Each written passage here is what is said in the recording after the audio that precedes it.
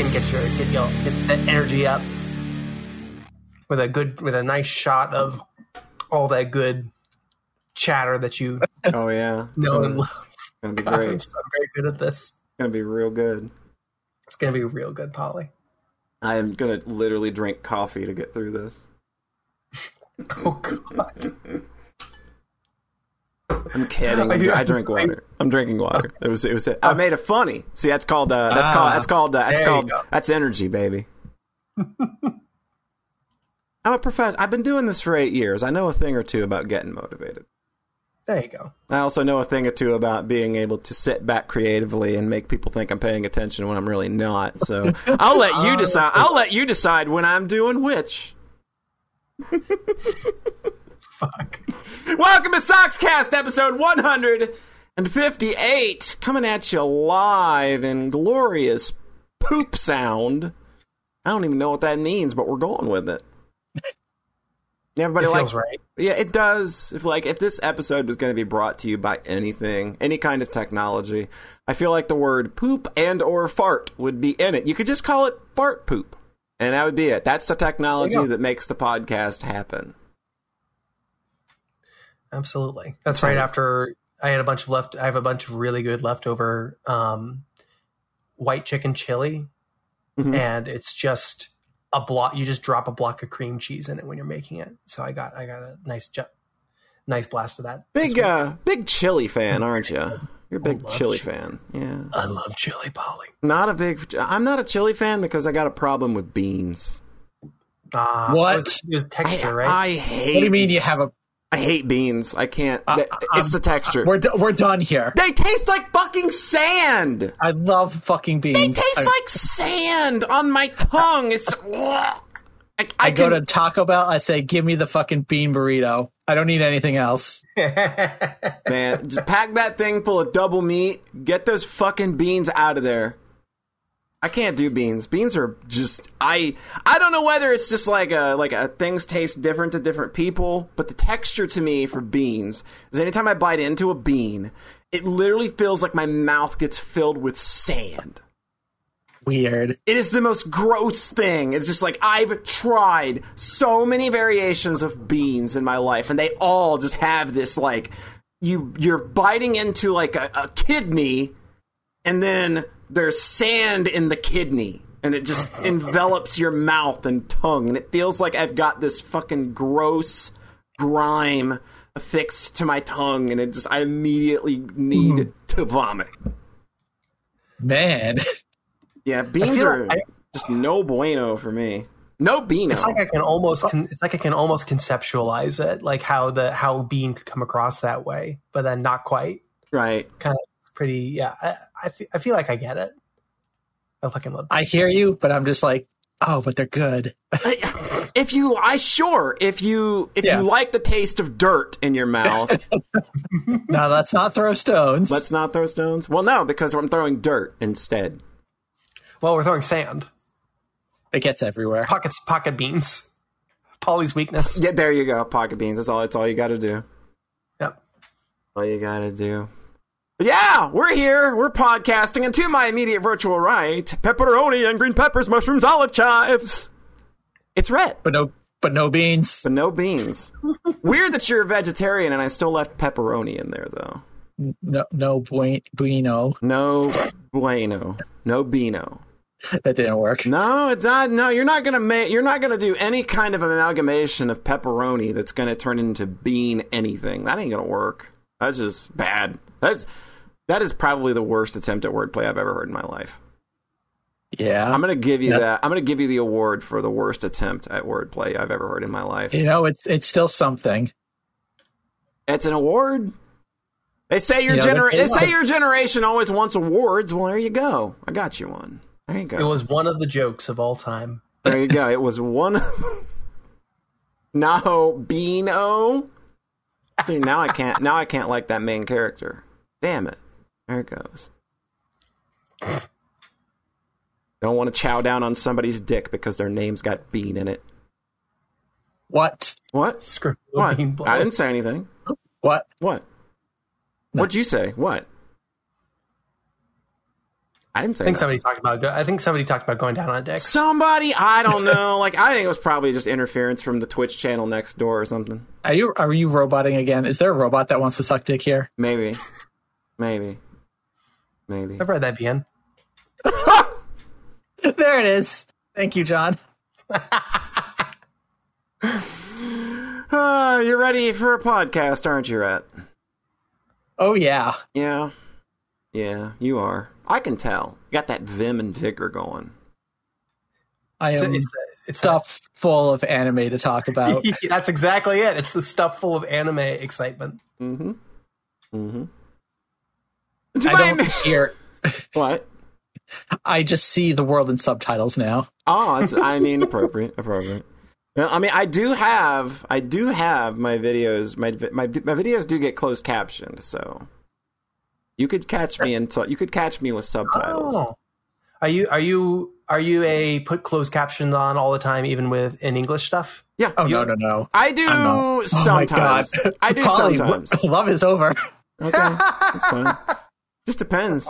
Like, I don't know. Sometimes I do. Sometimes I don't. It just depends. Sometimes I guess it depends. There are some shows on TV that are mixed very badly. There are some movies that are mixed very bad. That is a very common problem with movies right now, is that dialogue is mixed terribly.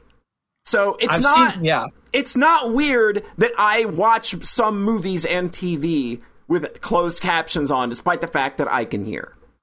I don't think it's weird at all. I saw things saying... My thing I was going to say was some TV shows have people with extremely thick British accents. That too. All right. Turn on the subtitles. I saw a thing saying, Zoomers love subtitles. And then the reply was just, no, everything is mixed like shit now. Oh. You need it to fucking understand the dialogue. Oh, wow. Okay, I'm not the only one. Okay. You're not the only person I've seen say that in like the last week. Yeah, you go and watch something that was taped in the 90s, early 2000s, and listen to the way the dialogue is mixed, and you come to something like a movie in 2022 and the way that it is mixed now, there is a huge difference in how that is handled, and it is absolutely fucking awful. Agreed. All right. Well, I'm glad I'm not the only one that noticed that, because that's something that's been in my craw for a while now, but the fact that somebody else has mentioned it makes me feel less crazy. Beepner pointing out Netflix Castlevania has British accents and is mixed terribly. Great. A lot of people argue that the Xenoblade games are the same. Those games are real British. Could be. To my immediate virtual left, by the time you realize he's gone, he'll already be boiling hot dogs for somebody else. It's John Thayer. Hi. That's me. I'm always boiling hot dogs, folks. For folks like betraying trust by boiling people's hot dogs. Betraying trust by boiling people's hot dogs? That's my new album. All right. Cannot wait. What's the release date on that? 2025. Oh, I can't. Man, you're just going you're putting a lot of work into this. Yeah. It's my magnum opus. So long, hunters. We got a new game in town. Well, I guess it's the point where I should just turn you two loose and let you go. You sound so resigned. I mean, I don't have a segment this episode, okay? So it's fine. Wait, you have nothing? In a month? Do you want me to spend time talking about an RPG that left almost no impression on me? Then there you go. Yeah, that would be my whole segment. I thought you were going to talk about that one, but I guess if you really felt nothing. I got nothing. So I'm just gonna let y'all do what you want to do this time around. So whoever wants to go can just go. All right, I've got a good one, Rat. Okay, I can bring some positive energy here. So again, I went on a quest.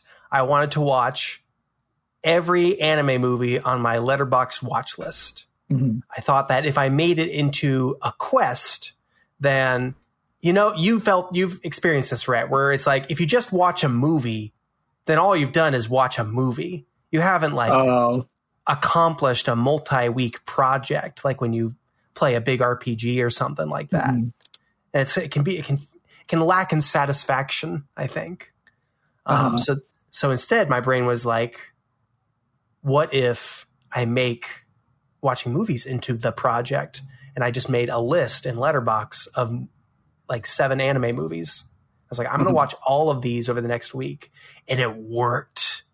It completely turned my brain into JRPG obsession mode, and I was able to just watch like 5 movies in 2 days, which I haven't done in years. And it was very, very satisfying. And I just wrapped up The Quest literally 15 minutes before we started recording. The Quest. It included both the movies I had on when I started it and the movies that I added to it as I went. In the middle. Yes, because I was like, well, now I want to watch this movie by the same person. So in total, it was 10 movies. Oh my I will God. skip over a few, but the first one was Project A-ko. I believe Polly has seen that one. I know. I know that movie. Yeah, I ordered the remaster after Polly talked about it on the last thing.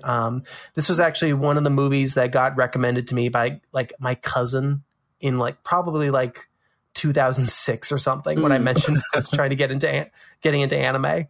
He's the one that pointed me at like, it was probably like 2006, 2008. He pointed me at Project A-ko and then a bunch of shows I did watch like Paranoia Agent, Higurashi, a lot of things that I wound up really liking and caring about. I think Last Exile. And then several things I never quite got around to, like Project A-ko, Utawa Runamo. It was actually a pretty interesting list to give to like a baby anime watcher in retrospect, but it worked out.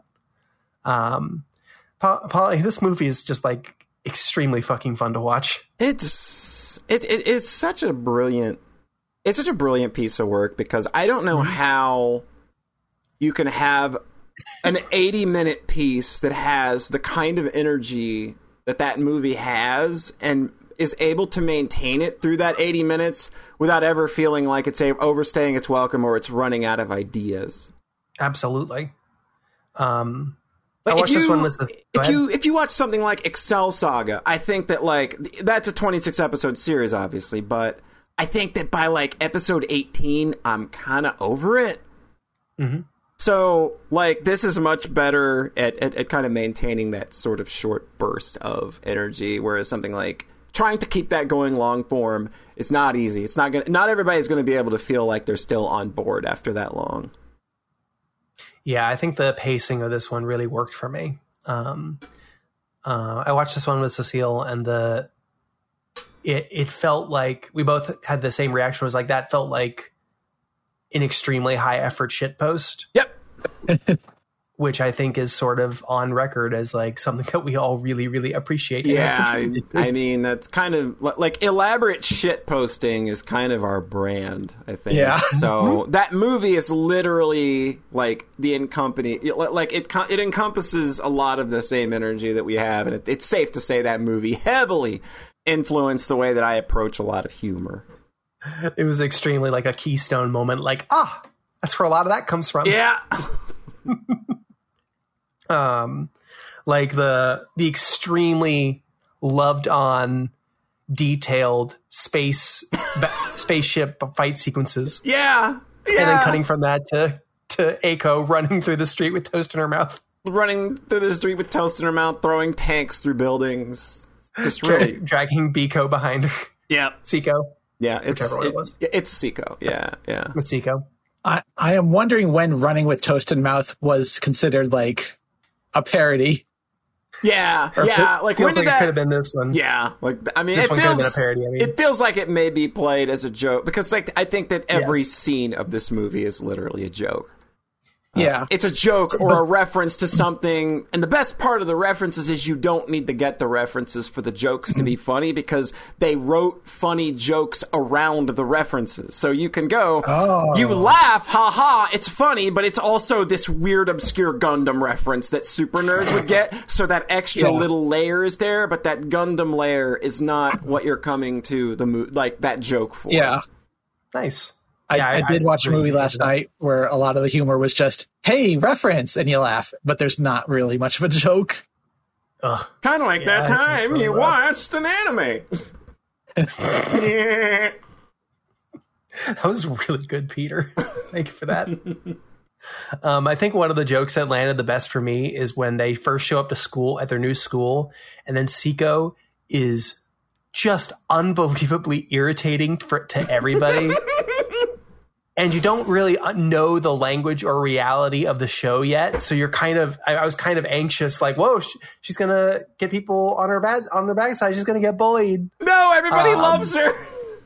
And then it like cuts to Biko, like in her bath being waited upon, like, oh, Seiko, my one love. Oh, I must have her. God, it's so goddamn nuts. When she's just this little gremlin. Just this little like, gremlin and yelling like in class. Biko is this complete like high society snot, yeah. It's real good. Yeah. So setting up all that stuff with Seiko, and then having it go into Biko, like, I must have her, and then that being like the driving thrust of a lot of the story was extremely mostly funny to me. The whole thing, yeah. Yep. It's like a gradual series of escalating things where Biko keeps coming up with bigger and bigger, more ridiculous mechs to try to fight Eiko with. And if I win in this duel, then Seiko is mine. And Eiko's like, what are you talking about? What the fuck are you? It's real good energy. It's real good. Very good. And then the climax is fucking nuts. Oh, God, yeah. It's perfect. Yeah. So I really enjoyed this one. And again, I felt a lot of fucking Mike Mann Poly Dungeon energy. And it brought me, so that was fucking great. And then I watched Eiko before really starting the quest. And I think what that set me on was I want to watch a bunch of 80s and 90s OVAs. Mm-hmm. So I watched Kite and Mezzoforte, which I both had on the list for a long time. Yeah. Mezzoforte was also one of the ones that the cousin recommended to me when I was like 13 or something, which is funny. Is there porn in that one? There can be. Yeah, the version of Kite I have has the porn taken out. Oh, okay. Yeah. The versions of I watched had the porn in both of them. But it's very ancillary. Kite is like a revenge movie with like some action scenes with a very cool assassin girl who has bullets that explode in people, and it's just very, very violent. Yeah. Yeah. That was kind of the thrust of a lot of 80s and early 90s OVAs is, oh, look at this. Mad Bull 2020 or something is just like, Jesus fucking Christ. I think the allure is like it's extremely the action scenes are like really, really loved on, and often they'll have like really nice jazz playing over them the whole time. It's such a good vibe, I think, for just like good crunchy 90s OVA blood and guts. Yeah. Bullets bloodily penetrating people's skulls and then exploding and their bodies flying everywhere. It's extremely fucking exploitative and gross. Like that's definitely one to keep in mind with this one. It was also for me kind of gross in a way that like there's just a bunch of rape in it too. Mm-hmm. It was in kind of like a dreary way where it kind of wore me down. And then like the most fun I had in the movie was the extremely silly action scene where she like falls out of a building, falls like 30 stories. Yeah. Lands on top of a bad guy. So she's fine because she landed on top of him, but they land on a car and the impact sends the car through the bridge it was on top of, and then it lands on another car, and then those collapse into the subway beneath it. The animation for the action scenes is really nuts. It's what it is. Yeah. So that was like the most fun part, and then the rest of the movie was like pretty dour. Yeah. The ending is just pretty hopeless. It's so bleak. And then I went to Mezzoforte. I was literally like, I don't know, do I want to watch more? And I was like, fuck it, let's just do it. And then Mezzoforte is just like very, very funny. And it's like kind of exactly what I wanted because it leans a lot more into the silly action, but it's still like bloody and crunchy. Mm-hmm. But then the story is a lot more lightweight and jokey, and I really enjoyed that about it. I really like Mezzoforte. I recommend that one pretty straightforwardly. Cool.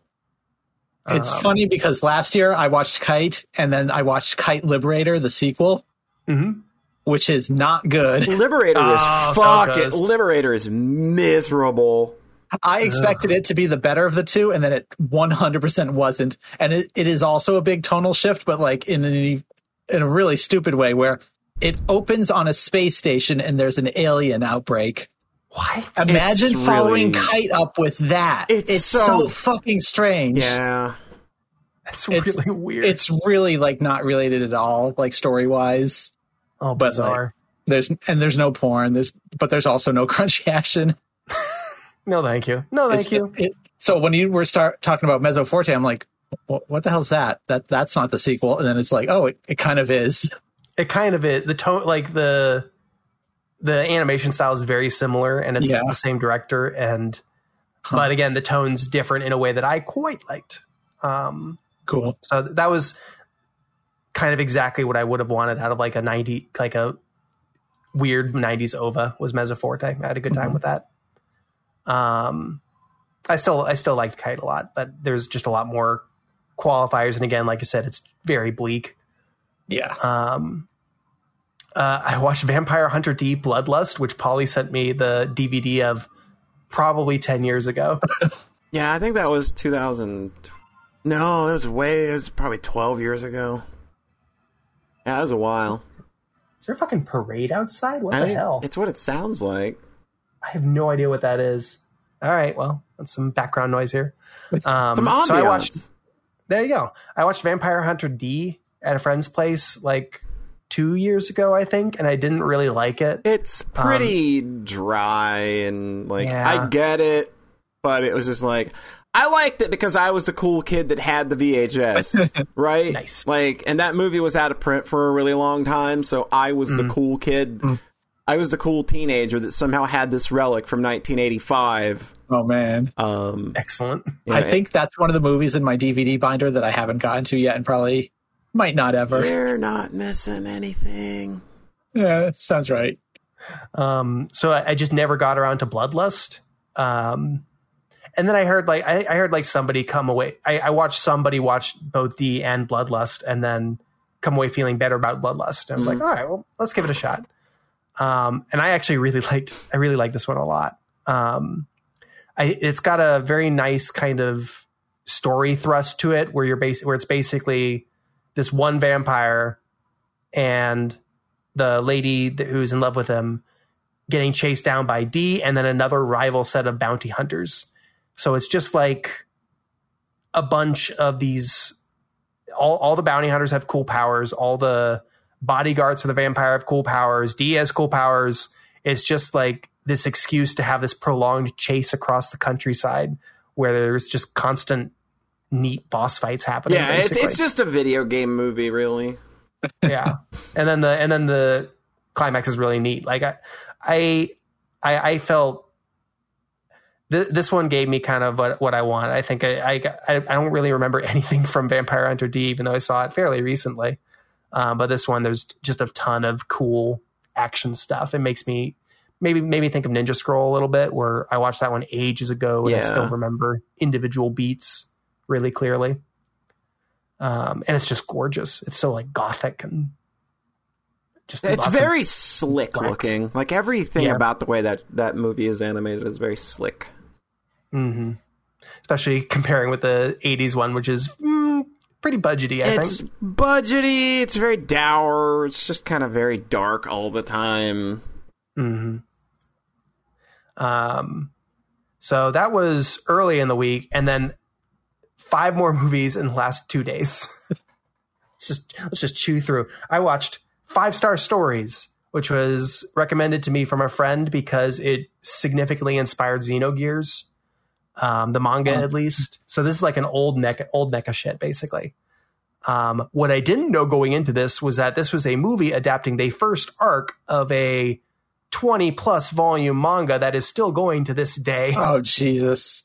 So I kind of watched it like expecting a movie, and then it was...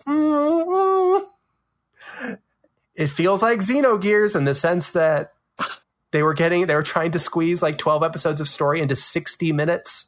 And then even on top of that, it was the first arc of some much larger thing.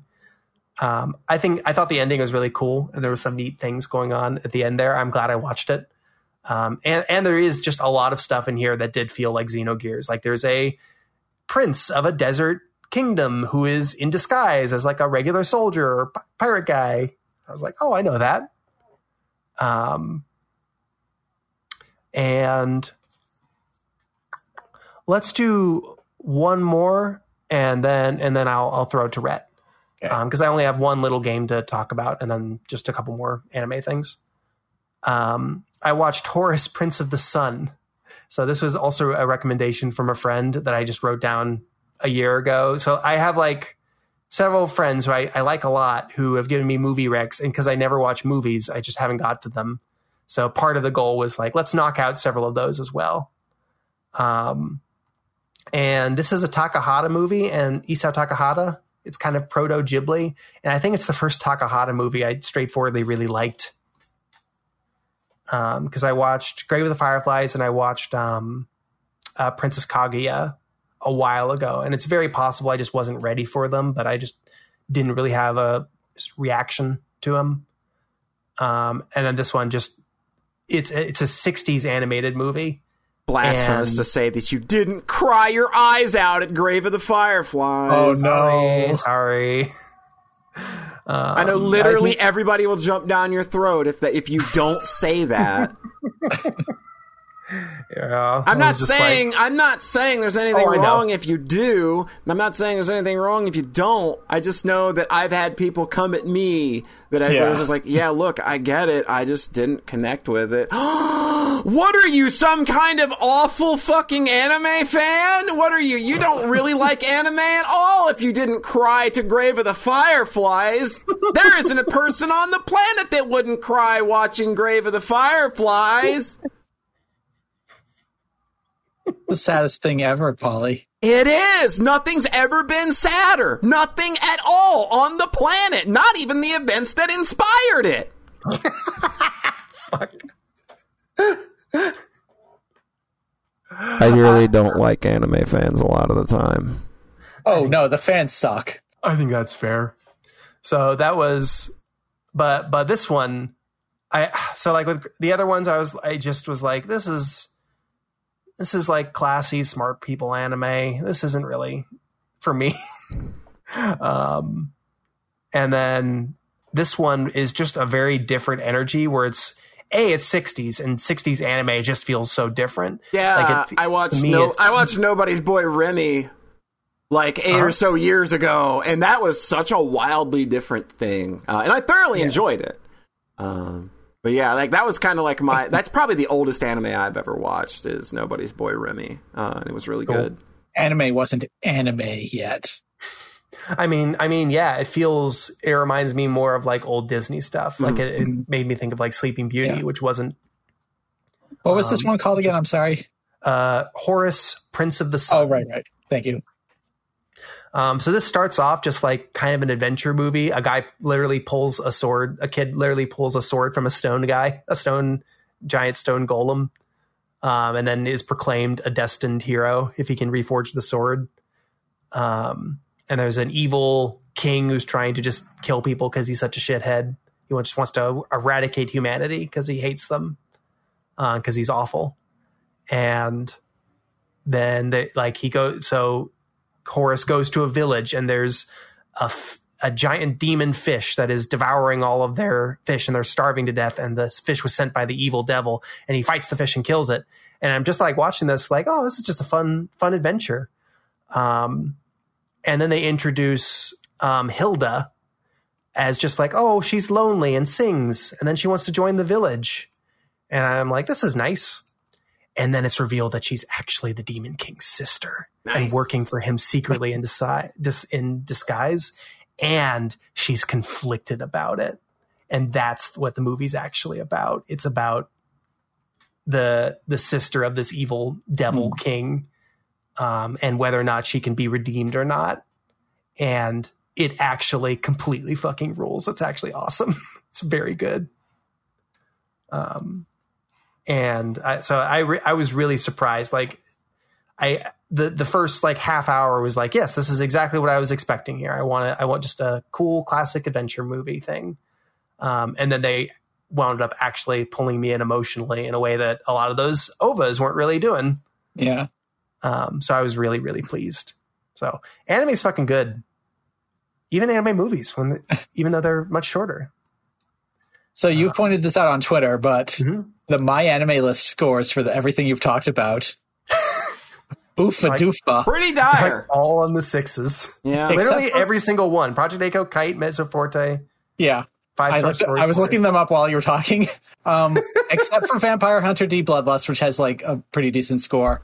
Project Echo, 6.85. Mezzo Forte. A great of all time. Crazy. Project Echo is a great of all time. That's just like that site is literally dominated by Zoomers, though. So it's just like that's still like all you're gonna. These are children. All you're gonna find is literally fucking Full Metal Alchemist Brotherhood and that kind of garbage. As like idiot children whose opinions can be dismissed, who shouldn't be allowed to have opinions with regards to literally anything.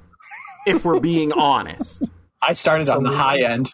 Mezzo Forte, 6.63. 5-star stories, 6.59. Kite, 6.55. And then Horus, which is probably John's favorite, 6.5. The lowest score. Fuck. Yeah, I can see Donkey on Kite. I can see Donkey on 5-star stories. Mezzo Forte I thought was really fun. But Project Echo and Horus are just like straightforwardly fucking great. Like, that's just nuts to me. It's just people who can't watch old movies because they're children. I watched old movies when I was a kid. Maybe, I don't know. Kids these days. They think the Star Wars are better in the 2000s than the 70s. Oh my God. The fucking prequel nostalgia. It's killing me. It's dire. Like we're at that point now, like where everything that was ever called bad, rightly, by the way, anything that was rightly called bad now suddenly gets a redemption arc, and somebody needs to make that like their crusade because that makes them special on the internet because they like a bad movie. Or it's just like stuff from the early 2000s that they saw as kids is nostalgic now. And we're old. Yeah. And we've seen, like 15 themes total, and you see that people on the internet disagree on what you like, and it's like, all right, time to have a crusade. Because I did that. Like you all saw me do that over and over because you knew me when I was like 17 years old and I'd played 5 RPGs, and I was like, oh, this one's, I don't understand why people don't like this one. It's so great. I have such a wide frame of reference. But one of those 5 was Chrono Trigger, so... That's true. It's wild that the first 2 RPGs I played, Chrono Trigger and Final Fantasy IV, just happened to be the best ones. Yeah. Yeah. Same here. Pretty much same here, honestly. I played Phantasy Star 2 and was like, no. Something's off here. And then I played Final Fantasy 2. I was like, yep, best ever. There you go.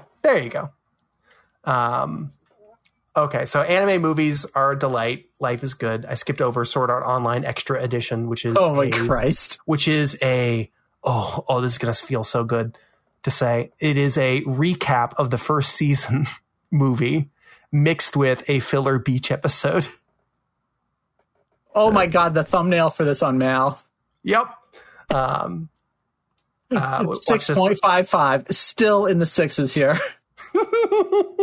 But that's this a recent one too. Everything else has like 3,000 votes. This has 177,000. How did so many people watch this? It's like because it's fucking Sword Art Online. It's literally a recap movie / beach episode filler. It's such trash. And watching it with somebody else that also cherishes and adores Sao is extremely sweet and romantic and a cherished cinematic memory now. Oh my God. So, all right. So, Rhett, what have you been watching, boy, friendo? This episode, I didn't realize this is how this episode was going to go. I'm sorry, Polly. Because I've watched nothing but anime. Oh, yeah. I finished up Somnium Files, Nirvana Initiative, had pretty much the same feelings as Polly. on it, where I was kind of let down by the ending. It kind of soured like the day or two afterwards, where it's like, man, something just didn't click with this one. It was a good game, but and then I was just okay. I've got like a full month till Xenoblade 3 comes out. Time for some anime. And you elected not, and like me, you elected not to start a new RPG. No RPGs, no games at all, basically. Rhett, it's so wild how much stuff you can do and watch and see if you're not playing a 40-hour RPG. It makes such a difference, huh? Xenoblade 3 has come out now, and I'm just like scared. Like, it's such an investment. Yep. Because during the time I watched, I haven't finished all of these. I have 2 shows with 2 episodes left. Mm-hmm. I basically, though, completed 11 series. Are they all around 12 episodes? 12, 10, 22, 12, 12, 12, 6, 12, 25, 22, 11. That's where I'm at. That's so much fucking anime, Rhett. I just said, this is just what I do now. This is what I do now. And that's, it's literally just like approaching a different medium with like the same dedication that a fucking RPG demands of you. Yeah. I started to get a little bit exhausted by the end, where it's like, okay, mostly because of the shows I'm watching right now, but it's like, okay, maybe I'm ready for Xenoblade. And then I just was like, actually, I'm going to watch Better Call Saul. So I also watched season 5 of that. There you go. I mean, that's still giving you a little bit of a palate cleanser from all the anime. Yeah, it was definitely a palate cleanser. The whiplash of going from anime to live action show. And I don't watch live action stuff like ever. Yeah, like I told this to television. a friend. I told this to a friend where like my mom kept recommending me shows, and it was really sweet. But I eventually just had to say, like, Mom, I'm sorry, I don't watch live action television pretty much ever. Yeah, specifically, I'll watch movies because they are short, and like the Marvel stuff, even though I kind of fell off those as well. But like the show I watched before, there was Better Call Saul, and before that was Squid Game, and before that was Breaking Bad, and before that was Lost. Like there's like the last 2 decades of live action TV that I've watched. Fucking nuts. And the first 2 of those were because Paulie recommended them. Lost and Breaking Bad was like. And then Breaking Bad, I didn't get on until season 5, like when it was right about to end, and just binged that. So anime. It's time, Rhett. Jump in. I am not going to talk about all 11 shows that I watched. That would be insane, and I'm not even sure what I would say about them. But I'm going to talk about my 3 favorites and one other, and that one other is called The Executioner and Her Way of Life. Yes! I thought this one was just funny enough to mention. How was it, Rhett? It has a very low score on my anime list, which obviously we now know means nothing because they have bad taste. Of course. Because to me, the worst thing a show can be is like, okay, I guess this does kind of apply to old stuff when it's like slow and boring. That's poison to me. Yeah. But I think with anime as well, there's also just production values. Like I've seen some shows that just really feel handicapped by the budget and the direction. This isn't that. This is just a fun, good show, and it has a score in the 6s. It is an isekai, kind of. It's it's like a Yuri isekai, right? Shh, we're getting that. Oh, okay. Okay, so the show starts off with a boy who is from Japan, and he's been summoned into another world. A magical concept we've never seen before. Mm-hmm. He's summoned by like the king in the castle, and they look at him and they kick him out. They go, "No, not you." And he's just thrown into the town, and he's like, "What? Where the hell am I?" And he meets this priestess girl. So she takes pity on him, showing him around, and he's like, "Oh, I'm from another world." And she's like, "Oh yeah, we've got lots of people from this place called Japan. They've got a whole like Japan quarter in town where like these immigrants stay. Like this is an isekai where they're sick of people coming in from Japan because they have no idea what to do with them." 11 town. Oh God, yeah. So at some point he reveals there's some the technicalities of the show are weird, and this was the first show I watched of all 11, so it's faded from memory a bit. But eventually he reveals that, oh, I've got a special power granted to me from the isekai process, because also that's just how these shows work. Yep. So he's got the power of void, and then she hears that and immediately stabs him in the neck, and he dies. and he's dead. And he does not come back. Do you think this is the sixes on Mal? So people lost their mind at this one.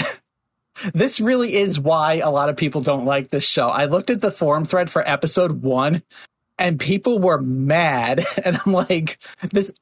Now I wasn't surprised because this is like the reason I watched this. I knew this was going to happen going in. Mm-hmm. And it's like 10 minutes into episode 1. Like, come on. But the forum thread was just this dumpster fire, like 10 pages long, people arguing about the magic system's rules. Like, oh, if his power was void, he should have been able to nullify the knife before it went into his head, even though she... Oh my God, people are so brain poisoned. I'm like, come on, man. So isekai brain poisoned. It's so obviously not the story they were telling. It's episode 1. The author makes the rules as they want. Oh my God. Get so these people wild. A copy of Ga-Re Zero episode 1. Let's see how they. God, that's a good twist there too. and then they do it again. Yeah. So yeah, it's like, well, the show just wasn't about this boy. So like they're just gonna write the story as they want. So anyways, the priest girl is actually the executioner, who is there to maintain stability of the world by murdering people who are isekai'd into it. And have powers that are too destabilizing to the world. Because all problems in this world are caused by the isekai folk who have like these game-breaking powers. Like, there was a continent that turned into salt and sank into the ocean because of somebody. All monsters in the world are caused by this girl who can summon them. And they had to like seal her away permanently, and she's like immortal and still stuck in there, and monsters leak out once in a while. Like, everything bad is coming from these isekai people. That's so fucking choice. So the executioner goes on to her next target, which is a girl that was also summoned by the castle. She finds out she doesn't find out the power immediately, she just stabs her in the neck.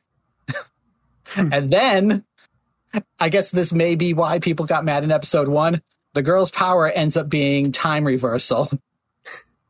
So she, after death, immediately reverses time and is fine.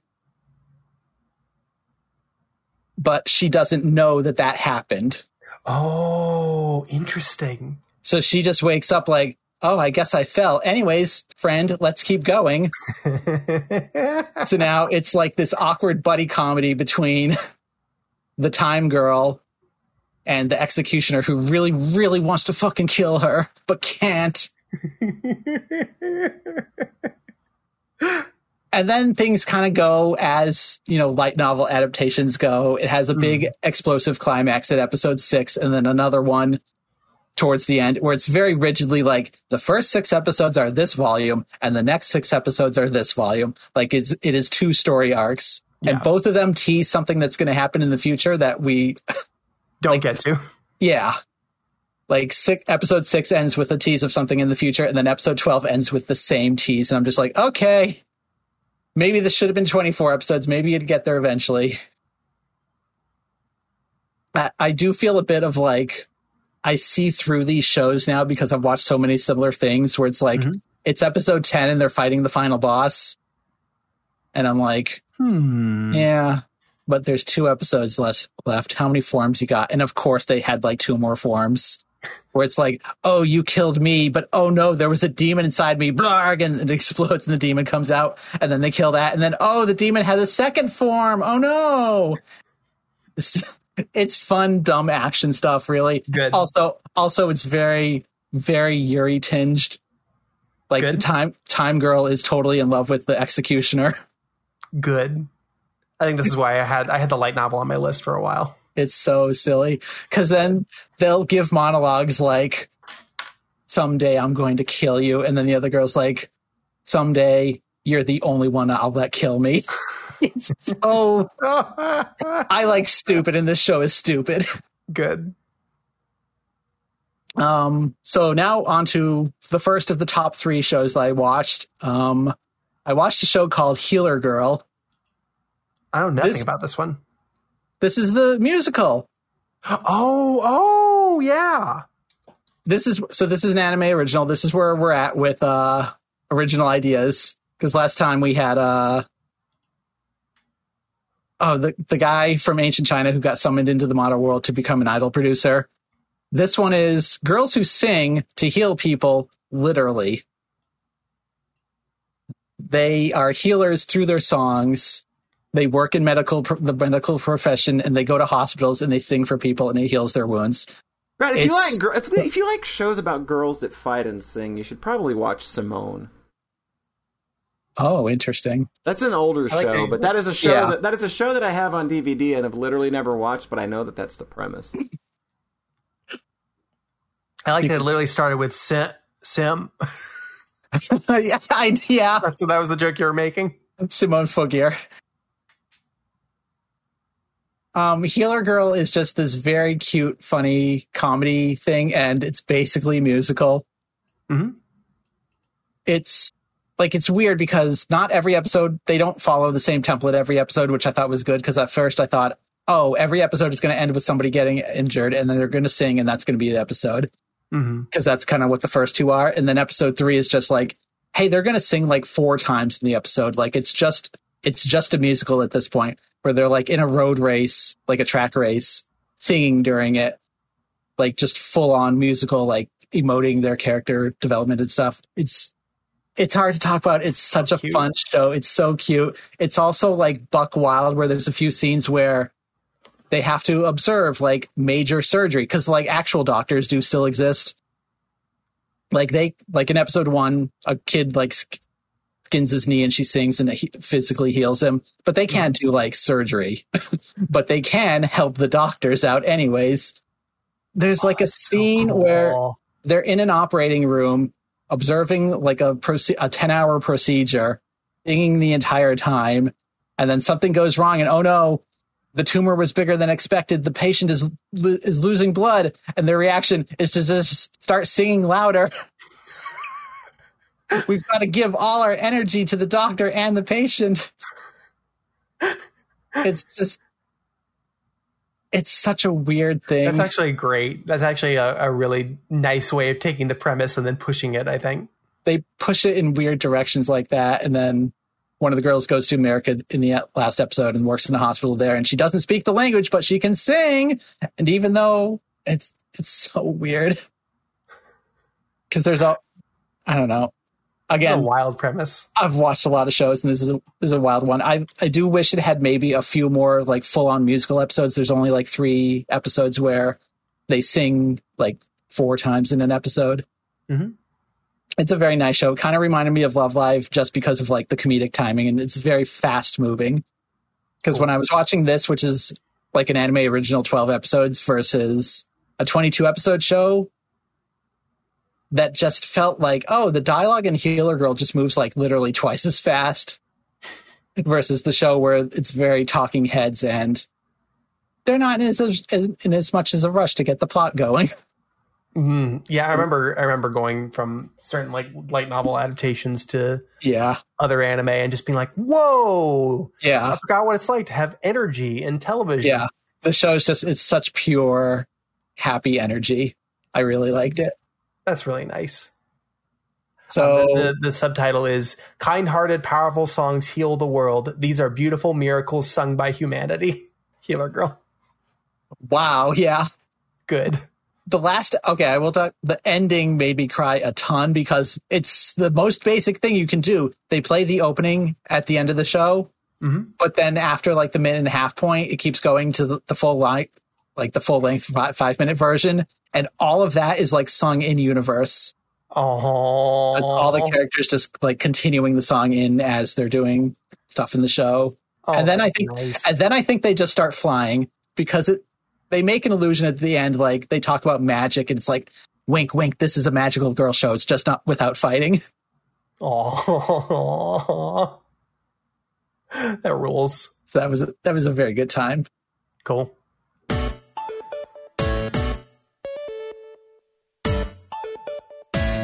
I DM'd you something interesting on Twitter.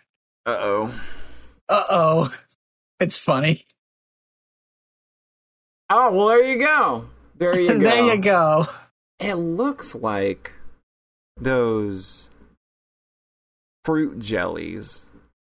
It's pretty silly. Yeah, that's not the idea I had in mind. No, I know the idea was just the line going straight over it. Yeah, But yeah, this is literally, we've taken a nipple and we've turned it into a jelly bean. A blueberry jelly bean. It's not perfect, but at least someone is thinking that. Someone else had the idea. Hey, these lines go pretty close to her nips. Yeah, like these lines on this character, they glow, and they look like they might run over her nipples. But since this is not a hentai game, we will never actually know canonically unless we ask the director at an anime convention or the character designer at an anime convention, hey, does this character in your video game have glow nips? Do the nipples match the lines? Do the nipples match the lines? Right. Yeah. Yeah. Interesting that they chose a line down there, too. Interesting. Not where I would have seen one, because it doesn't really suit, where the other lines are. Yeah. It's just kind of weird and randomly unconnected there. It's not where it just kind of looks like she was brushing her teeth while naked for some reason. And got some toothpaste that just dripped down there and she forgot about it. I think it's funnier to just leave this in with no context.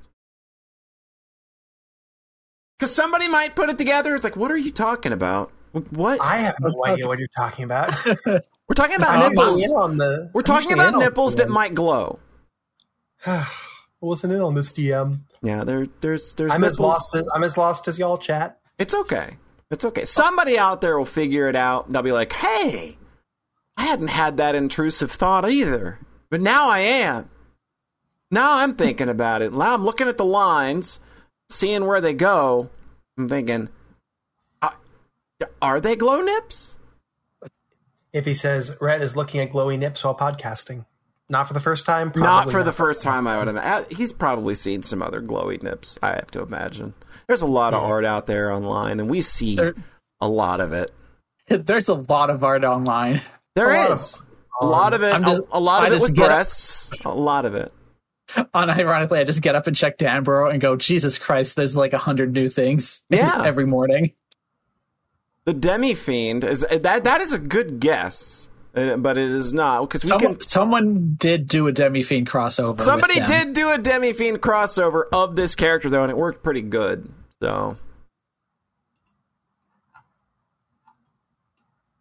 that's your weird, out of context moment. There you go. We need those. You'll enjoy that. Somebody will get that. Somebody, like I said, that's going to infect somebody's brain, and then they're going to go looking for pictures too. Absolutely. They're going to go and they're going to be like, I wonder where the glow nips are. Who's got the glow nips? Who's got the jelly bean glow nips? DLC. That'd be a great DLC. Imagine if you could, if they actually put real-time lighting on the environment from them. Imagine that kind of effort. That's the kind of effort I want to see. Real-time lighting. Yep. I didn't believe emulating was the way to play this game until the mods came out, and Jesus. It's Xenoblade. It's Xenoblade, right? Yep. Yeah. Okay. Yeah. There we go. That was the key. That was my way in. Yeah, except this time around. I bet it's the midriff girl that you like, because she has the lines on her. It's Xenoblade. Oh, nice. Xenoblade. How did we not think of that? In the maybe in the 6 months that we have been lusting for this character, how did we not once think to call it Xenoblade? So much lust on thy feed and in my heart. And it works because she's amazing. Yeah. Good. It's great to hear. I googled Senna Space Blade, and the number one result for images is the SMT crossover one. There you go.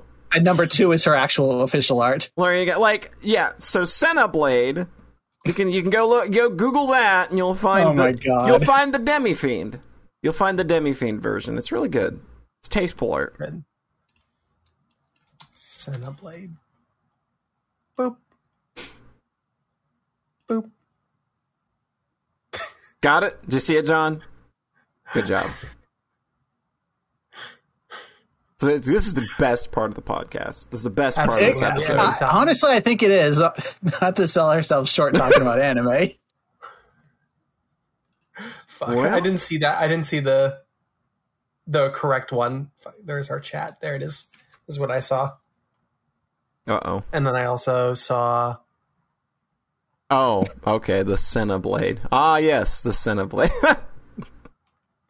That's pretty good. That's pretty stupid. That's high quality shit posting that listeners of the podcast cannot see. So that's fine. That's fine. When has an image being a major part of the component of the humor ever stopped major podcasts from including that as a segment? Right. Exactly.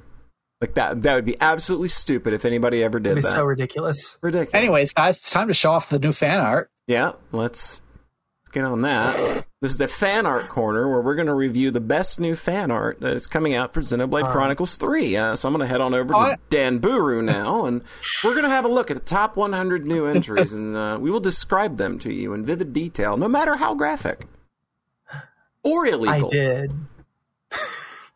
I did play a video game. Oh. I did play one video game before we gotta do the podcast close now, out Rhett. the anime. Yep, okay. Tyrett. So episode is tainted. You had a chance. This was going to be the one, and now it's tainted because John has to have by video games. John has to have a dumb fucking stupid video game in it. I know. I think I finished Phantasy Star 4 like right after the last one, but I think I got across most of my feelings. That yeah, really fucking good. It's really good. I really liked it a lot. It made me happy that I play video games and play RPGs. And then I immediately went off of Phantasy Star 4 and started Final Fantasy 2 for some reason. I had the Pixel Remaster. I played the Pixel Remaster of 3 earlier in the year. I immediately followed that with Final Fantasy 9, also on my phone. I had 3 Final Fantasies that I hadn't played, and they were all on my phone now. So I played Final Fantasy 2 on my phone, and it's not secretly really good, which was kind of see, I just never got. Yeah, like I thought that was the one. It's like I always see people saying that. They're just like, no, this is the really good one that nobody played. Now I'm special. I like it. I'm going to turn this around, though. Did you like it more than 9? Absolutely. Easily. Yeah. That's a real fucking hard bar to clear. I think... Actually, maybe not. I think it's worse to have high expectations and then be disappointed than have low expectations and then have it kind of meet it. Honestly, I had low expectations and it exceeded them. Even better. Yeah. Like the final dungeon is honestly pretty epic. It feels like the first like Final Fantasy dungeon in a cool way. Mm-hmm. They play like a big dramatic song. I got Falcom tingles playing through it. Honestly, like all about how the story plays out and how it's paced, I was pretty much content with. I pretty much liked, which I didn't expect. I expected the pacing to really annoy me because that's how I remembered it. Playing it like 6 years ago, I played like half of it. And I just remember it being like, oh, you just do fetch quests. That's it. But like, that is what you do. But the way it's delivered by the story, it feels like you are part of some kind of larger kind of guerrilla war effort in a cool way. Because you'll be like out on a mission and then there'll be other NPCs out doing other missions and then they'll intersect and pay back in cool ways. And you're not like guiding the experience. You're just being told where to go. And then you go do a thing, get a doodad, come back. But the way it worked in the story felt kind of right to me. It felt like this is an evil empire rebellion story where you're really in the trenches fighting the evil empire for the whole game. And that's neat. Because like a lot of Final Fantasy is like evil empire game for 6 hours. And then you go fight Sephiroth for the rest of it. Or, it's time to fight Golbez now. Now Kefka destroyed the world. All right. Yeah. This is the original fighting an evil empire RPG. And it doesn't assume that you're going to buy into that. It's not assuming that you are like, yeah, it's fine. It's Star Wars. Let's do it. It kind of earns it. And every part of that, it does a lot of cool stuff, like with the towns getting destroyed and then just being gone for the rest of the game. The way the NPC dialogue changes in the base between every mission. There's a lot that I think there's a lot, and it kind of divides into like 3 big arcs where you're chasing down the big juggernaut, you're chasing down the ultimate magic, and then it's near the end of the game. It's just the character progression is just really not rewarding at all.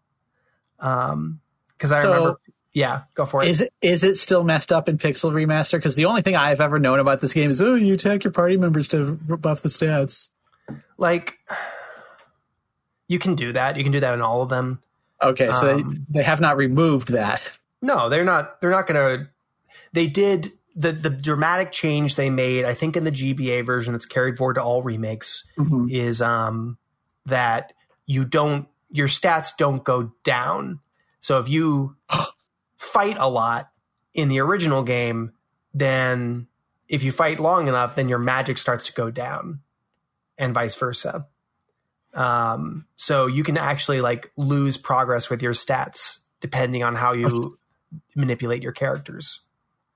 And they just removed that in these ones. There's only forward progress. Okay. I minimally beat up my own characters. They added, there's plenty of HP boosts you get naturally. So that wasn't really a major component for me. Honestly, for me, the problem was that you get all the spells at level 1 and they just feel kind of useless. Attacking things is much better. You get the blood sword, which is near the end of the game, which is extremely powerful and effortlessly dispatches everyone. You get the ultimate magic and it sucks ass. And it's level 1. In the original, it was so busted that you can level it up to level 16 and it will still suck ass. So do you have to grind the spells out to make them anything? You have to grind the spells out to make them anything. And then even when I did that, I was generally better off just attacking stuff. Like the only time you want to use spells is when you fight enemies that have such ridiculously high physical defense that you deal 0 damage to them. So it's just like attacking is always the right call until you run into an enemy where you literally cannot attack them. And then you have to use magic and then it sucks. Even when you grind it a lot. Which I just don't think that's very fun. I don't think that's very tactical or rewarding. I don't feel like all the real progress I was feeling on my characters was just them getting higher HP and then dealing more physical damage with their basic attacks. And that's not very Chuny. It's not it, like, even at the end of Final Fantasy III, right after this one, I was like summoning dragons and using like dual wielding legendary blades and doing all this cool shit. And I felt pretty badass. You have all these great magic spells. You have Curaja. Of course, Final Fantasy 4, 5, 6, 7, you feel like a fucking badass by the end of it. This one, you just don't have that. It's just so withholding. It feels like it is extremely resistant to just giving you any kind of win that way. Of just like, now you get a cool new spell or weapon.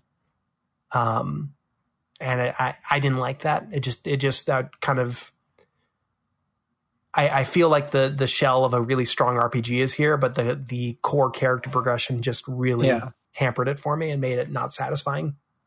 Do you think it has anything to do with the story? Like, does it work in any way with the Evil Empire? Kind of, I don't know. I mean, that's the argument. That's the argument from, I have a couple very smart friends, one very smart friend who's playing it now. And it's that the story is supposed to be bleak and grinding as every victory you have against the Evil Empire is Pyrrhic and compromised. And like you succeed at one thing and then immediately things go bad. I liked how they handled character death in this one. I think it's honestly a lot more smart and mature about it than even like 3 and 4. Like, they introduce a character at the start of the game and then he plays a role throughout the rest of the game and then he dies late near the end. And it's like, oh shit, good job. You did the way you're supposed to do it. You didn't just introduce them and then immediately kill them off like everybody in 3. But like, I can see where like your victories are Pyrrhic. Nothing is easy. Nothing comes to you easy. And like, I can see that read and that playing into the systems where you're just feeling like you're kind of clawing your way to victory against this hopeless force. Like, it makes for a good story. It's maybe not a fun video game to play. Yeah. Like, if that's your read and if that makes it work for you, I think that is fucking awesome. I think that rules. I would rather have just played a fun RPG. Is kind of my takeaway here. I played a couple games now where I'm just like, this makes sense with the theming, but it's still not something I wanted to play for 30 hours or 20 hours or whatnot. Yeah. So I think that that's part of it for me with like, I still think this is, it introduces so much about Final Fantasy. There's so much of like 4 and 3 in here, 4 and 5 and 6. There's so much of Final Fantasy 6. Like 6's whole tone feels way more in line with 2 than it does with like 3 and 4 and 5. I think that's one of the coolest things about FF2. But to me, it wasn't enough to kind of make the character progression choices satisfying. I think it's weird because Final Fantasy Legend, I think, is way cooler about it. Like you get some fucking awesome abilities in that one, and then it's still just scary because the enemies are really, really hard. I also killed the final boss in like 2 hits in this one. I think. Oh Jesus! Yeah, you just get the blood sword and it's really good, and then in the NES version you get 2 of them. Cool. Can you dual wield? Yes. Oh Jesus! I don't know how it is in the NES in the current version because I killed him in like 2 hits, but in the NES version the blood sword apparently just deals exactly 1/16 of the max HP of any enemy, including bosses. What the fuck? So you can just kill it in 8 turns. Kill anything in 8 turns.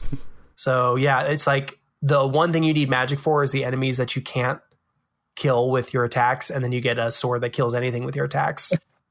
8 turns, enough time to kill anything that moves.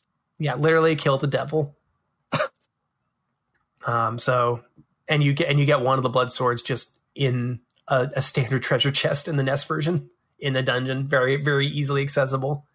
It's like, all right, cool game, cool progression. I just don't think there's a redemptive reading of how the numbers in this game work that makes sense to me. So I respect the friends that like it. I think there's a lot of cool shit here. And again, outside of the character progression, I think this is a good RPG, just straightforwardly. But that was enough to cripple it for me. And that completed my Final Fantasy journey because now I've played every mainline pre-merger FF. Oh, I know. You right? get me with that pre-merger. I'm like, you ain't played 11 yet. Play the MMO to really fuck you up. Yeah, I'll play all of Final Fantasy 14. I'll play all of Final Fantasy 11. I wouldn't wish 14 on anybody. That's mean. I wouldn't wish 11 on anybody. I think 14. I'm sadistic and still okay. burnt by that one. That's why I will be mean enough to inflict 11 on people. 11, I don't even know what it is anymore because I guess it's still running, but like, who is even still there? I know like, people that were playing it pretty recently. That's great. So. But I do know at some point it got like they made the old stuff so easy that you can just solo it. So it's not the same thing as it was. No. It's also been like 15 years. So of course.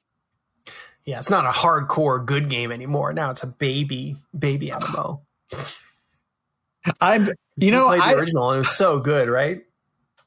I'm willing to think though that I remember I was talking to Polly about this, how like people act like World of Warcraft at launch was difficult when coming off Final Fantasy 11. World of Warcraft was baby easy mode. I bet nerfed Final Fantasy 14 is still like super hardcore compared to World of Warcraft. God. Yeah, World of Warcraft also got nerfed a lot. So like I'm sure that's what I'm saying. It's like if World of Warcraft people are like, oh, this game used to be so much less baby easy than it was at launch, and I'm just like, oh my god, I thought it was baby easy at launch. What the fuck is it now? God, that's funny. My MMO arc is I want to run through like episode 1 of PSO at some point. That's like the extent of it. Extent of it for me. Doable. Yep. Yeah, doable. It's like I can jump. I can do that for a couple weeks and have a good time. That sounds great. It would literally take you an afternoon. Yeah, if we do that private server with 5 times experience, we could do it in like a stream. So I have a few more anime things. Yeah, now we're talking. That's the extent of it. Hey, Rhett, since the last podcast, I finished Sound Euphonium Season 1, Sound Euphonium Season 2, and Sound Euphonium the movie, Our Promise, A Brand New Day. Yeah. You finished Season 1 like right after the last podcast. I was like, fuck, it's not going to be fresh. And then all that happened. Oh, yeah. The rest of it is very fresh. Hey, Rhett, Sound Euphonium's fucking great. It's amazing. It's just amazing. It was my number 4 of the decade for a fucking reason. I pushed it as high as I could. Yeah. It makes it before it got to the top unassailable top 3 we all had. Yeah. Where like all of us had we had Monica and Shinsuke Yori. Yep. But yeah, like I think the tone that feels the closest to me as I started comparing it with like A Place Further Than the Universe, I think. Which is just not what I expected at all going in. I just didn't really, I don't know why, I just didn't really expect it to be like character. I mean, I did because of Liz and the Bluebird, but before that, I think I just kind of had a much more like shapeless, it's a music show with cute girls. It's like Love Live or something. It's the antithesis of K-On! It's the antithesis of K-On! It is like the first season, I think, is almost like a sports anime, just like straightforwardly. Yeah, I can definitely see that. Where it's just like, we are getting better they start off so sad and unmotivated, and the teacher comes in and he's just absolutely searing at them. Just like, what is this? I thought I told you not to call me in until you're ready to perform. What is this? Like he makes people cry, but while being completely like gentle, smiley. And then they all just get super fucking motivated, and then they get to the big competition at the end, and they play, and you're just like rooting so hard for them. I feel like season 2 kind of loses a little bit of the sports anime stuff because it feels a lot more like, here are these arcs of character drama. Yeah. Like season 2 is straightforwardly like, here is Mizore and Nozomi for several episodes. And then the whole back half is like, and now we're going to untangle Asuka. Oh boy. That was probably my favorite chunk. I felt like Asuka and Kumiko were, they're like distant, quiet. You don't really know what's going on in their heads. So like the back half of season 2 being, and now we're going to dig in there and untangle all of it, was extremely emotional and satisfying for me. And of course, all the stuff with Reina in season 1 is really, really good. Reina is still a threat. Reina is still a threat. The way you DM'd me, like right when they kind of resolve the Asuka stuff, and then at the end of the episode, she just looks at Kumiko and then it cuts, and you're just terrified. It's like, oh God, what now? What now, girl? It's like everybody in Kumiko's life is so high maintenance. It's almost like it's a bunch of high school band geeks. Yeah, weird. Hormonal high school band geeks that are just absolutely losing their minds constantly under a lot of pressure from their family, from parents, from society. It's just the good shit. It's just good character drama and extremely exciting, motivating band rags to riches thing where they just grow so much better than they were at the start. And I watched the movie yesterday, which is like their whole second year.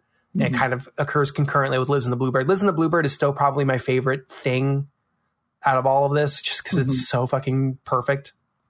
But I think it gains a lot from me having watched the rest of it now. Cool. And then the movie, we kind of talked about this privately, but it's the movie. It kind of feels like a season 3 that they squeezed into a movie. They had really squeezed it.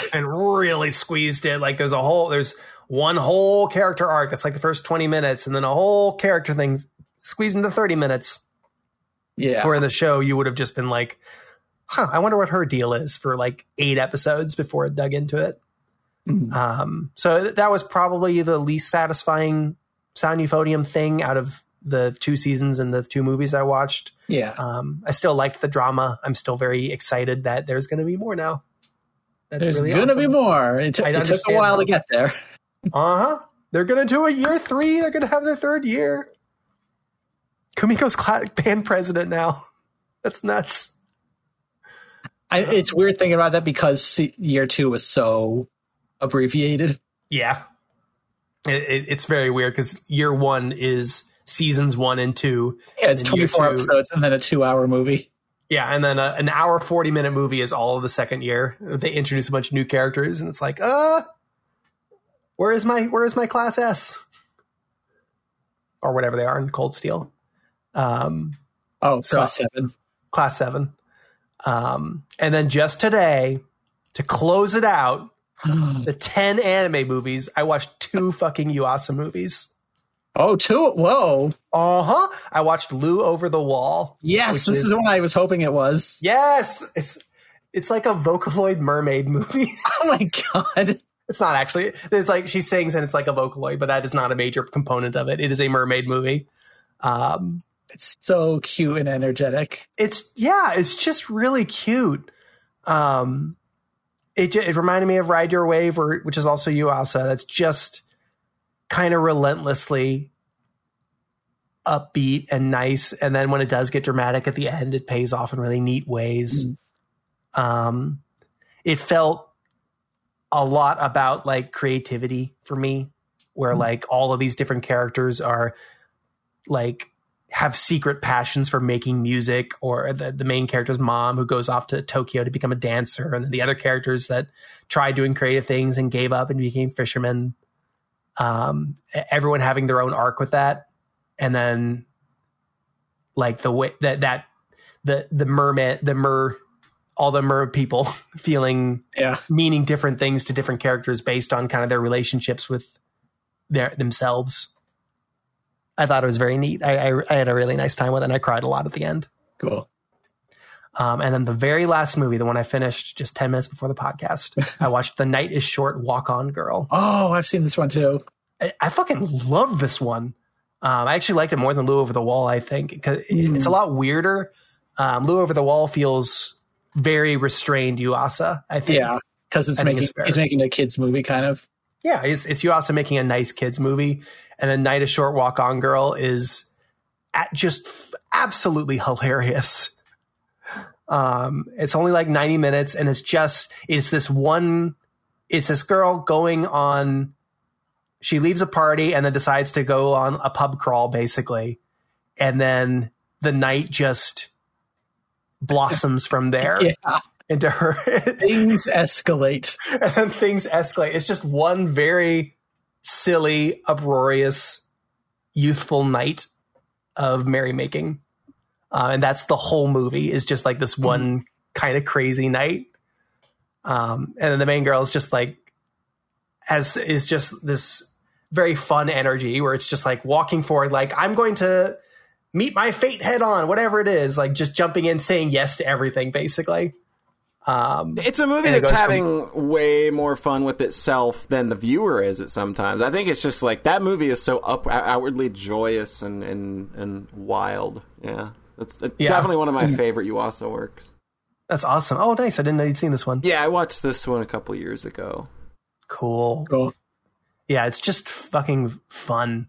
Where it's divided into like these episodes where it's like the first is the pub crawl, which gets fucking nuts, and then the used bookstore, which gets fucking nuts, and then the school drama play. Oh yeah, which gets fucking nuts. Yeah. And then the payoff at the end is very cute with the really, loser boy. Yes. Perfect. He's just following her around the whole night. His game plan for the last year is that he likes this girl and he wants her to fall for him. So he keeps arranging happenstance meetings where it's like, oh, hey, good to see you. Oh yeah, just a coincidence. I happened to run into you here, and then doing nothing else. Yeah. Like that's gonna be the thing that takes you home, man. Yep. He's just like a total sad sack. It's a George Costanza, but anime form in a way. Oh, that's rough. Because that's like exactly a George Costanza plan. You know, I'm gonna be where she's at. Why wouldn't she say hi to me? I'm just there. Yeah, and then the ending with him is really cute. It's just like, okay, I'm gonna actually ask her out, and that just resonates with me.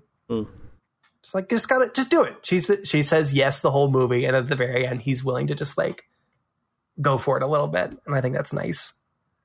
And that was it. I watched every anime movie on my Letterboxd to watch list. There are no other anime movies left that are worthy of my consideration.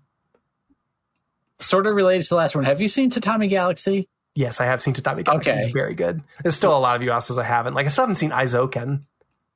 Yeah, seriously. That one's real good. It's real good. I'm excited. Yuasa don't miss. No. Yuasa don't miss times really 2. Just doesn't.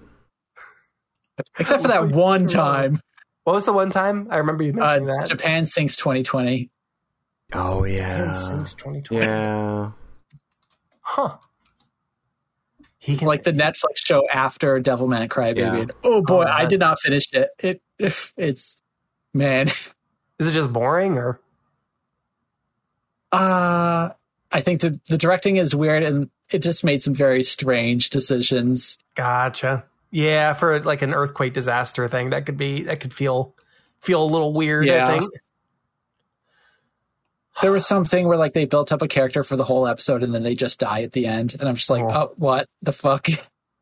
Oh, yeah, I can see that. I can see that being a little weird. But yeah, I've got a lot of anime series that I haven't watched besides all the Sound Euphonium, so I'm excited for that. Mm-hmm.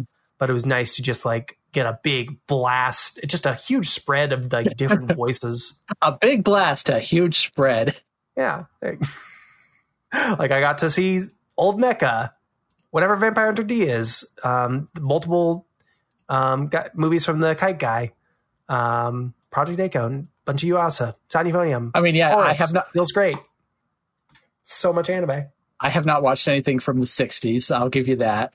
I wonder what I watched one of the Unico movies recently. I think that might be like the oldest thing I've seen. Cool. I'm sure. So I continued watching anime. Yeah, take us home, Rhett. What's with the rest of the anime? Okay, this was this was the show I was really, really excited to talk about on the podcast, and then you know it's been like a couple weeks. I watched a show called Akudama Drive. Oh. It is an anime original action show, and it's just fucking crazy. It spoke my language. The first episode, all the characters are like the Akudama are like named kind of after their profession. So the first episode is like a guy named Cutthroat is about to be executed by the state, and 4 characters, Courier, Doctor, Brawler, and Hacker, are all given individual missions to get down there and stop it from happening. Mm-hmm. And it's just this animation spectacle. I've never been so like back of your seat, like blown away by how a show looks. And it's a TV show. I'm just like, what the hell is this thing? All the characters have a very kind of sharp, stylized look. They got like kind of lots of rings in their eyes. And I thought, oh, this kind of reminds me of how Danganronpa characters look. And then I looked it up, and this is by the author. Yeah. It's by the author of Danganronpa. Yeah, I recognize the name, so that's what I thought. So it's like, oh, okay, I'm a little more interested in this now. Trying to talk about how the plot goes without it. So things happen, and then like the next mission is these characters, they kind of band together, and then there's a normal girl kind of ends up in the group. On my anime list, her character name is listed as Ordinary Person. Like no one has an actual name in this show, but she tricks them in order to hang around because they were about to kill her. She says, oh, no, I'm Swindler. I trick people. So like in doing that, she kind of wasn't lying because she fooled them. But then you've got like these superhumans, like anime is hard to talk about for me. I don't know. It's just, That's a cool setup. Yeah. That's unfortunate that anime is hard to talk about for you, and that is 80% of what you bring to this program, Red. That is an unfortunate truth for you. Yeah. I mean, I don't think I'm great at talking about games either. So basically, the second part of the show is like, oh, there's a thing on a train we got to get. And, you know, it's like the one train in the world. Also, it's like this dystopian future. There's only 2 cities left, and they don't really elaborate on anything besides outside Japan. it's a very stylized and cool action show, and it made me feel a lot of emotions at parts. Like, it really hits home with powerful scenes when it needs to. And I didn't know that people didn't like the ending. So That's for some reason, for you. That's Mal for you. Yeah. Because it's like, I was kind of shocked that this show had kind of a mixed opinion from that site. Because I'm just like, wow, this was the raw shit I've ever seen. And then you go on Mal, and they're like, I would have liked this show if I was 12 years old and they had kept the basic social commentary out of this show. And I'm just like, fuck off, shut up. This show screams fuck cops at a lot of points. Good. This is also a show where I was watching it and realized, I'm going to need to watch the Blu-ray version, because it starts off relatively normal, and then by about the midpoint, it's like, half that character's body just turned black, and there's an arm over there. Wonder what just happened. Wonder what could have caused this. It gets excessively violent. That is one. Did you watch it on a streaming service? Because they usually don't get edited versions these days. I watched what aired on TV in Japan for half of it, and then I watched the Blu-ray for the second half. It was really funny when I switched because, episode 7 or 8 or so starts off normally, and then all of a sudden, civilian gets pushed to the ground, and then their head just is gone like a few frames later. Like, oh, right, okay, I'm not watching the censored one anymore. It is just this is the show I'd recommend to Polly if you're interested in checking something out that has that ultra violent 80s flair to it with, I had a good time with it. I don't know. Yeah, this looks great. It made me cry a bunch at the end. Good. Which is, the one goal of anime. Name one thing that hasn't. Name one that hasn't. Great with fireflies. The Akudama Drive is on Crunchyroll, is the thing.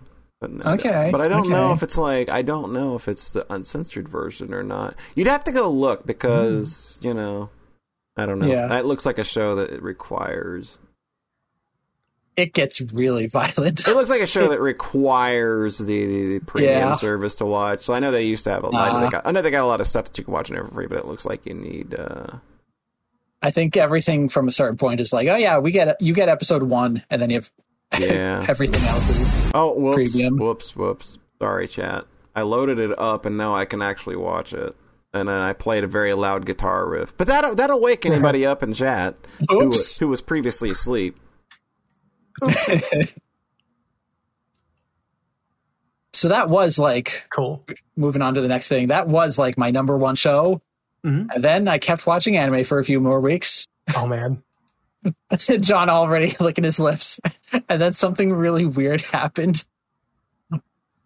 I don't necessarily know if this was actually my favorite show. I think Akudama Drive is definitely the best show. Oh my god. I watched Princess Connect Redrive. Yes. Yes. And I remember watching season 1 when it aired 2 years ago, which was actually 10 years ago. Mm-hmm. And I believe talking about it on the podcast and giving it a 6 on Mal and being like, I didn't really like this one.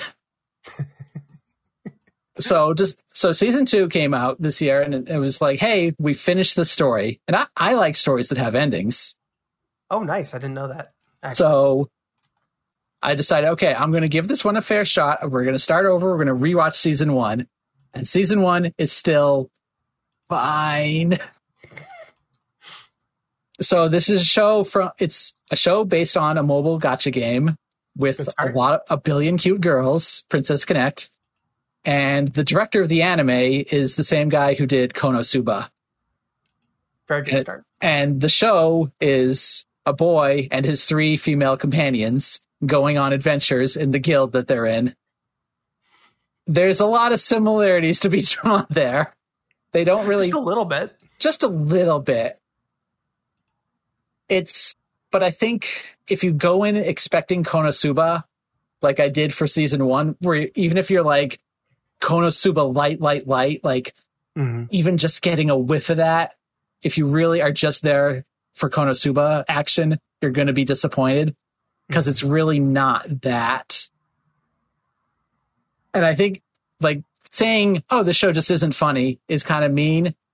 It's just a very, I think, more lighthearted style of humor where Konosuba is just kind of a vicious, raunchy comedy a lot of the time. Yes. And this is just like, hey, it's cute girls going on mildly humorous adventures. It's a little less edgy. Significantly so. Probably because they have a licensor. The gacha gods are watching over, being, hey, you can't actually sexualize these girls. We're watching you. No R18 jokes here, buddy. So it's very, restrained a lot of the time, which is actually also kind of refreshing that it's not sex jokes all the time. Yeah. Because a lot of anime is, especially like shonen stuff, I think, which I do generally kind of stay away from now. Like My Hero Academia just having kind of like some really rough character portrayals in there where the girls are just like, yeah, we're here too. We don't do anything, but we're here. Or I guess you can drop one of us. Yeah. I think you said like Hunter x Hunter just doesn't have girls. No. Okay. They introduced two girls in like the third arc, and their superpowers are superpowered vacuuming and superpowered needle and thread. It's pretty great. That's so much worse than I expected. Okay. Yeah. It's pretty rough. Holy shit. Yeah, Hunter x Hunter is so just like boy shit. Yeah. Princess Connect is like the super polar opposite where like 99% of the characters are girls. So the main boy, Yuki, like he talks in a way that a silent protagonist would. It's really strange. I'm gonna start saying that about real people in real life. Just to I've never heard a real person talk like this. He talks like really nasally and like simple sentences, usually one word at a time. He kind of just goes, a lot of the time, like just nodding in agreement. He's just very there. And like the three main girls are the ones driving like literally everything. I don't know what his game syndrome. But they kind of make it work. I don't know. It's weird. It's so funny to me that Gudako in Fate Go has so much like fanon personality that is backed up by all of the side material. And then in all the official adaptations of the movie, they just had the complete blank slate boy as the main character. Oh, that's unfortunate. Yep. Because you can choose between the male or female lead in Fate Go. And then the anime adaptations pick the dude one who nobody cares about. Dude, I feel like stuff like that, they always have the stats to be like, actually 80% of people pick the dude. Oh, cool. Fair. I think that's what happened with Mass Effect, where it's like, oh yeah, you know that 80% of people actually pick male Shep, right? And everyone online is like, no, FemShep. FemShep's the real one. But like the actual audience is not. That's good to know. So Princess Connect also has a decent amount of action. And it's like season 1 is very mysterious. Like aside from the cute girls doing cute things stuff, there's a lot of intrigue and like mysteries into the world that never really goes anywhere, which is frustrating.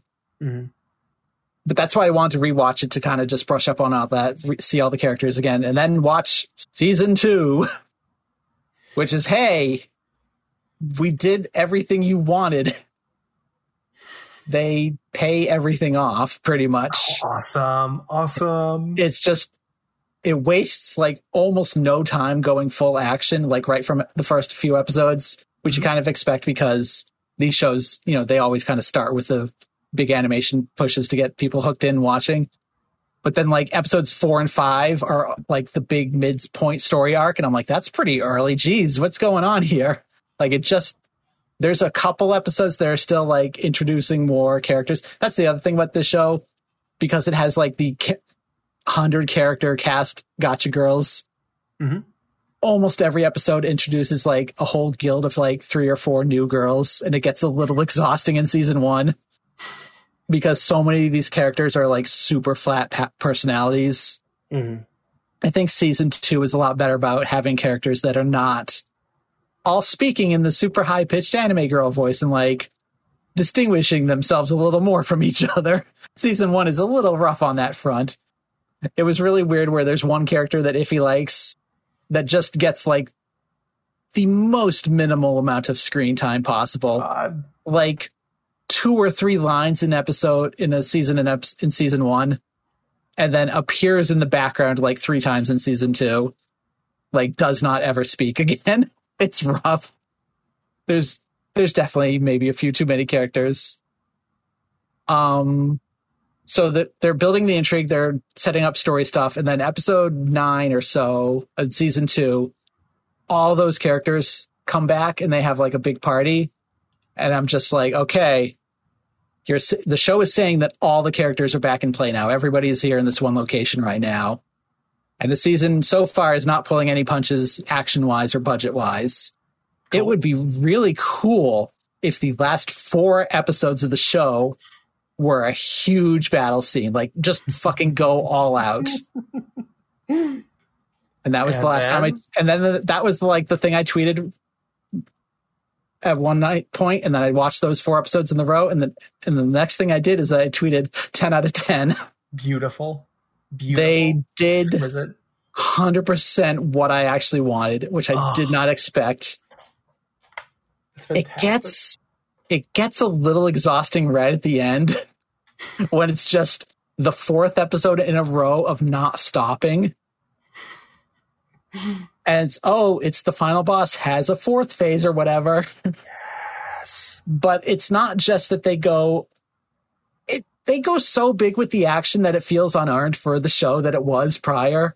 And I get how some people were disappointed by this. It basically goes from comedy show to action show, and with significantly more drama. Like the last 4 episodes, jokes just leave the room. It's just not a comedy anymore.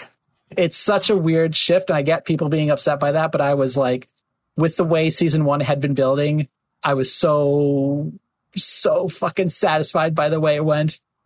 Cool. Because the main thing is that it's not just that they do the action, it's that they pay off the one character relationship that's been bubbling the whole time. And it's not who you even think it's going to be going in. And things come to a head in a really climactic way. And I was crying for like the whole last 4 episodes, and then crying for like an hour afterwards. My eyes hurt from this fucking show. God. I'm not saying it was the best, but it was my favorite. Good. It was like, look it up in the dictionary of like Rhett aesthetic. This in Sympho gear, basically. Good. Here's like 50 girls battling all at once for the fate of their world. Good. I had a good time with this one. Excellent. What a turnaround, huh? I just like that it's another for the collection of, I didn't like 3/4 of it. And then I like that last 4th. No, you liked season 2. Yeah. I liked all of season 2. I think at least half of it was in the great category. I liked season 1 more. That's the other. Okay, another thing about season 1 is when I first watched it, I was doing the very dumb thing of trying to watch shows at work on lunch break, and usually falling asleep by the end. Oh, so like it's just a kind of a miserable way to watch a show. When I find myself nodding off, rewind 20 seconds, keep going. Oh, closed my eyes again, missed a subtitle, rewind. Like it. Yeah, that's pretty brutal. It's sometimes I would just go, oh, I'm just not actually really watching the show, and I don't count it. But I don't know. I didn't feel like I gave it a fair enough shot. I was just like, oh, this isn't as funny as Konosuba. And also, it's not having any story payoff at the end, which was rough. Like, season 1 just ends with a big battle that kind of meant nothing into the grander scheme of things. Whereas season 2, like, finished the story, it sounds like. Oh, I think there is some way they could possibly do more, but I really don't think they will. Like, it goes so big. Like, I don't know how you would continue from here in a satisfactory manner. But also, I know nothing about the gacha game, but there is stuff I know from the gacha game that hasn't come into play yet. So, who knows? Somehow, the one big spoiler that I know for the gacha game doesn't happen in the show.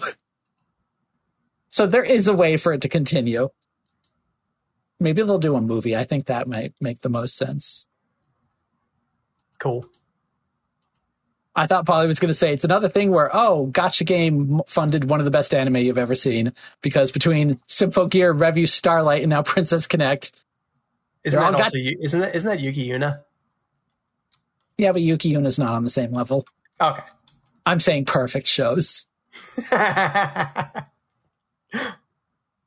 Just wait. Hey, where's the Sound Euphonium Gacha Game? I thought you were... Never mind. Just thinking how the band director could scold you in the game. Oh my god! I thought you were going to be level 50 by the time you came to see me again. You didn't do your dailies. You didn't make those rolls. I thought you were going to get 3 different 5-star copies of Asuka so that you could ascend her to the highest level of euphonium playing. I guess you didn't care enough. Oh god, the guilt trip. That'd be like the true way to do a gacha. Just give it to them. Just go ahead and go all in on making people feel like shit for not giving you enough money. I asked you when you booted up the game, do you want to commit to having a maxed out Asuka? And you said yes. You could have just played it and had fun, but you said that you wanted to do this, so that's why I'm pushing you so hard. And the whole game is PvP. It was also very funny posting the Yuri ships. I think are not as major a component of Sound Euphonium as I think they need to be for some people. I did come away from season 2 feeling very shipping Kumiko and Asuka very strongly, and then you immediately went no. I've seen that show twice. I still kind of hate Asuka. Yes, I'm very weird. Oh, she's awful. Okay. Okay. Oh no. Oh no. She's awful. Okay. I'm saying I ship her. That's different. God. Just the scene where Kumiko is yelling at her, and then instead of Yoshihasa just walks up and kisses her. You can just see it, right? I am done. Okay. I guess we're done. Yep.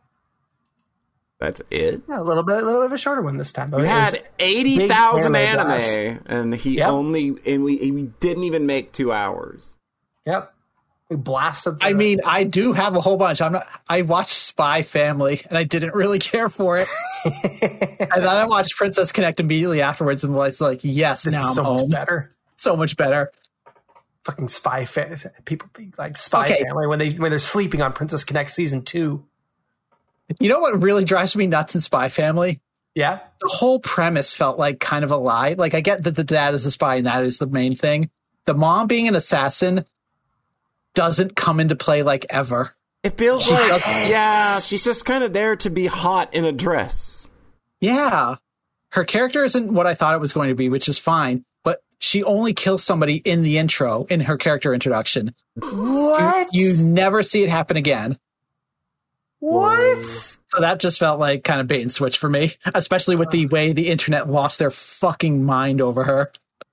Yeah, I had not seen anything from the show at all, and I had kind of thought, this is going to be like, some cool dynamic at play here where you've got a spy and assassin, and they're trying to have a normal family with a normal daughter, and it's just like, and it sounds like the show actually doesn't do anything with that.